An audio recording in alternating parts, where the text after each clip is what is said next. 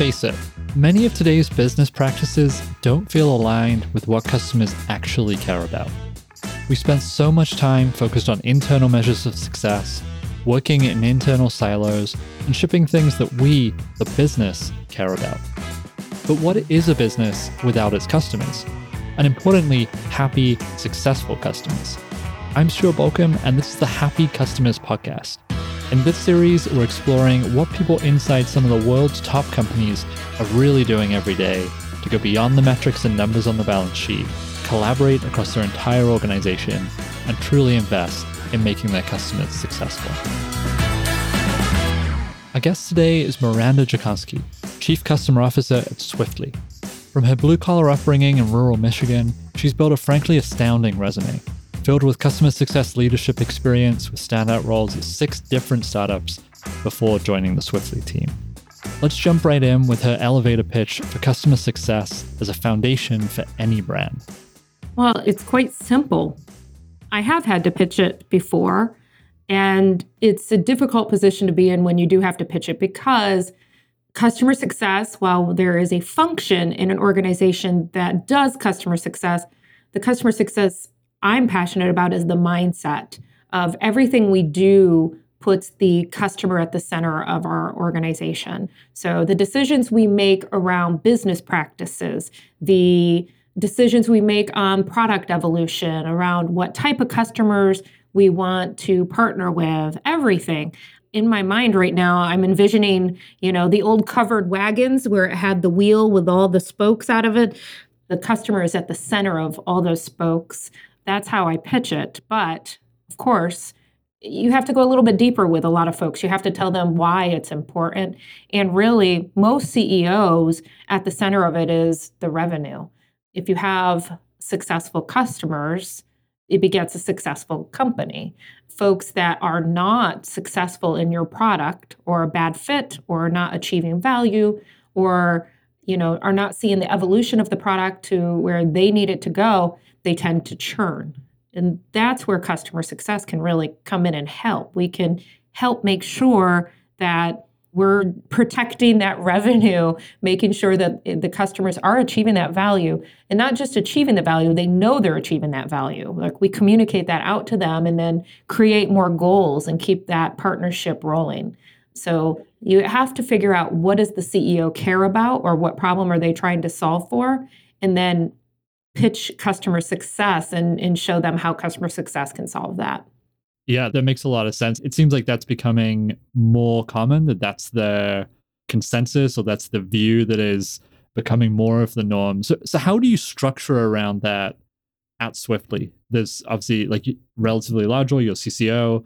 There was already a team in place. How do you build a team that can go beyond the function and actually make customers successful? So I will just quickly talk about how our customer org is structured now. When I came in, there were a few individuals that did everything soup to nuts. So we had folks that I would call generalists that managed everything from the onboarding all the way through to the renewal. And what we've since done is split out the organization in the customer success org, and I hope I'm answering your question right, to have multiple specialties to not only help individuals have a career path, help the company scale, but provide a much more improved customer experience. So we've specialized out onboarding and implementation, renewals, customer CS operations. We are looking at our digital touch motion this next 6 months. And on top of that, we had a support function. We ended up absorbing that back into the CS org, so we're splitting that back out this next period. So there's a lot of things, a lot of moving parts going on right now, but that's really how we've structured it so far. And we do have mechanisms in place to where we have executive business reviews, and those are very cross-functional to where we have an account manager present, sometimes a product manager if there's a big product roadmap component, if it's a very strategic customer. So we're a heavily cross-functional company, and we collaborate on the customer experience and the customer development and the product development. Yeah, this is one thing that I'm always really curious about because it's a thing that gets said a lot, right? You have to be cross-functional. You have to align everybody around the customer. You have to bring the customer into those discussions. What are some of the sort of rhythms or practices that you have that sort of make sure that that's actually the case for individual customers? You mentioned sort of strategic and maybe larger customers, but how do you make sure that that's actually true when it comes to sort of day-to-day operations? I will first say there is no company out there that I've seen do this perfectly. And I've never been part of an organization that does it perfectly. However, when I'm at an organization, that's one of the things that I like to assess for before I join is to make sure everybody is as passionate about the customer as I am. And I certainly have seen that here at Swiftly and in many of my previous organizations. The organizations that I've been a part of that have been uber successful are those that do this well. And some of the key practices, I mentioned one already, is the executive business review. So that is a very collaborative, cross-functional thing. We also have other things that we put in place, like a customer advisory board, where that's a partnership with product, marketing, myself. We put on a customer advisory board once a year and invite 20, 30 different customers to come and share ideas and spend time together to build that community. Other things, we have a customer success tool that feeds Pulse information to our Slack system. So anybody and everyone in the organization is in the Slack channel and they can see what's going on with the customer and get the latest and greatest. Also, we do NPS on a regular basis and feed that information into Slack.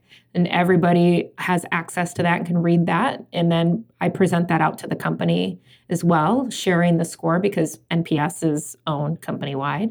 We have many other mechanisms like that. We also use OKRs, objectives, key results for planning, and everything funnels up to the company level goals to make sure everybody's aligned and we're all marching in the right direction. Again, we're not perfect. We do have moments where we have friction and we realize, okay, this process isn't working well anymore or needs to be revisited because we're feeling friction here. And, that's a big thing, I think, in startups in general, is when things start feeling fragmented or there's friction, it's time to go back to the drawing board and take a look at the processes again. So those are just a few things to think through. Quick note here, customer responses are automatically fed into Slack and shared with the entire organization. Every department has visibility into the customer experience, encouraging shared ownership. This makes me wonder about the processes that Maranda uses for actually pulling out that feedback and how she makes the information digestible for different teams. So I have had voice of customer programs at previous organizations. I have not put one in place here as of yet. So I can talk, though, about previous organizations where we would have a customer come or, get on a virtual call with us on a monthly basis and give us real feedback about why they purchased, where, how their onboarding and implementation was, where the friction points were, what's working well, what's not working well, give us a wish list. And I used to do this once a month at a lunch for the company. And the attendance was always through the roof. Other things that I have done at previous organizations that I also have here is I have a lot of data on why people contact us and what we're doing to solve those issues. So we use Zendesk for all of our ticketing and built out reports around this particular customer has contacted us 50 times this year about this issue. Is there something we need to do to invest in help center collateral or whatever it may be? We also incorporated customer satisfaction scores, NPS scores, customer interviews, everything into my previous voice of customer programs. Now here at Swiftly, I share out these data points, but I don't formally call it a voice of customer program. Gotcha. Yeah, one thing that I'm always interested in, and you sort of mentioned this with NPS, is actually, it's a metric that you report on, but it is a whole company objective, is how do you align everybody? Like, is that the metric that is sort of, this is, as a company, we know that we're moving in the right direction beyond revenue? That's a really good question, Stuart. I would like to selfishly say, yes, that's the metric that we all link arms on and we align on. I will say we definitely celebrate it because our NPS has been pretty high. When we started measuring it, it was in the 30s, which is phenomenal. And we got it up into the 70s this last survey period, which is unheard of. Like, I haven't experienced a 70 in my career. So that's really awesome. And we read every bit of feedback that comes through and we follow up on all of it as well. So if there is any feedback that's related to service that they're receiving, the manager over that area will follow up. If there's any feedback around product wishes or product evolution, that feedback will be passed on to product. So in a way, yes, maybe we all are linking arms around this, but we're an awfully small company, so it's probably not as deliberate or as direct as it should be. Right. What are the, as you're thinking with like recording this at the end of, or close, I guess, middle of December 2021, like what are you thinking about going into next year? Like, what are the things that you sort of have on your personal wish list as like, this is a thing that I would like to do, but haven't yet, that is sort of top of mind for you right now? Yeah, that's a really good question. So I think right now everyone is trying to do more with less. I think that's a common theme. So I'm also watching a lot of my peers struggle with hiring and struggle with retaining talent. So a couple of the things that I'm thinking through for the next year is I just said I hired a CS ops person. I actually promoted somebody internally to CS ops. She's going to start taking that over in January. So heavy focus on efficiencies, process, leveraging data to drive smarter decisions, and figuring out just how can we help everyone work more efficiently? How can we help everyone do activities that require critical thinking and, automate things that don't require critical thinking, just getting smarter in that realm. And I hope that if we could peel off some of the things that don't require critical thinking, we're essentially working to level up our team and provide them with challenging environment to where they feel like they're continuously growing. Another thing that we haven't done yet, and just for transparency, we're a company of about 85 people, maybe 90, I think, at this point. So we're pretty small, but is, again, leverage technology for the digital touch component. I would love to see if we could take that very strong sentiment and continue to increase it and improve it by providing more in-app help or in-tool help, in-tool messaging, figuring out how we can leverage more technology just, again, to gain efficiencies. Those are a couple of things that are just heavily top of mind for me.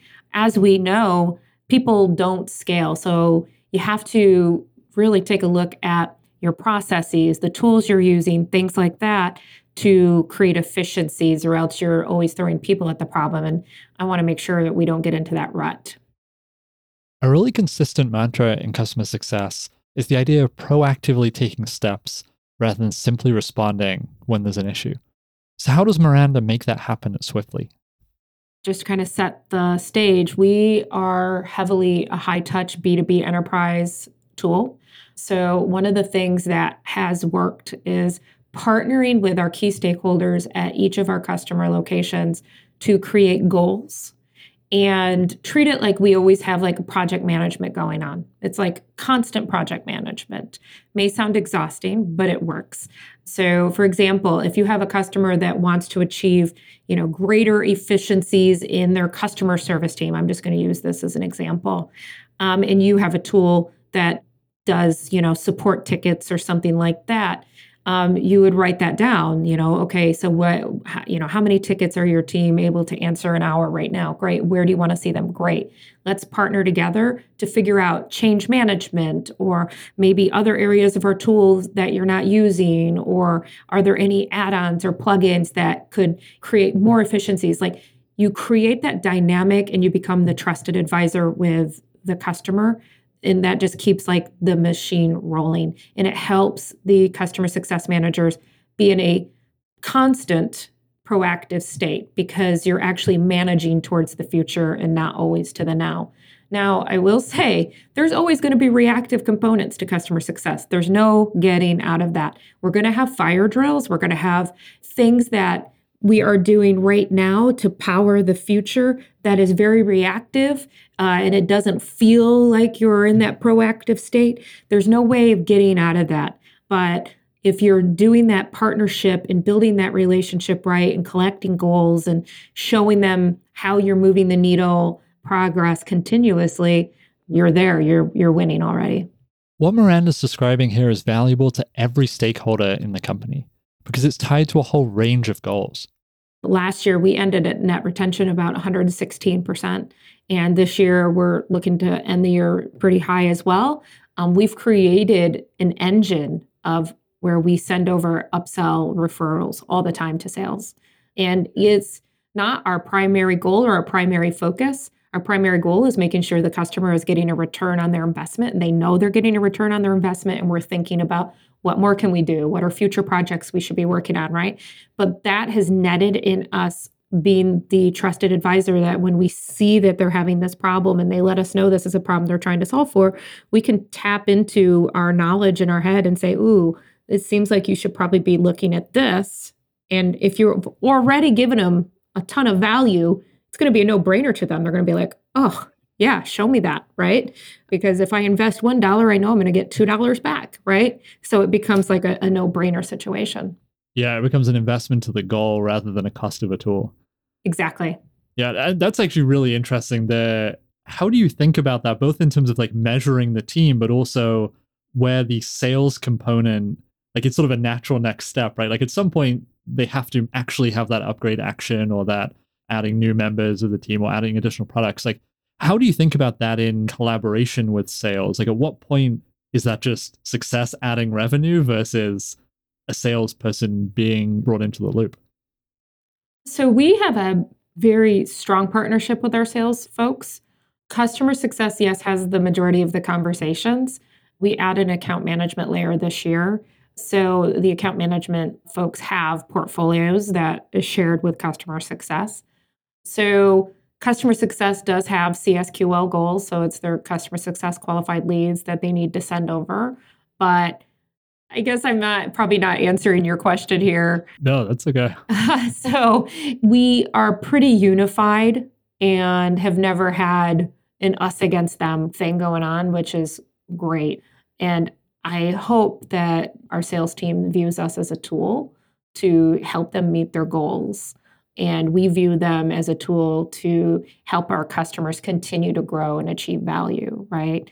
And it's a joint effort on both goals because, quite frankly, if one team is winning, the other is winning. And if the other team is winning, the company is winning too, right? Right. Yeah. And I think that's, you said that again, right at the beginning, is aligning everybody around the mindset of making customers successful rather than customer success as a function really does make everything a full team sport and a shared success in these things. So I have one more question for you, which is hopefully a fun one. It's a little bit of a hypothetical for you. Sure.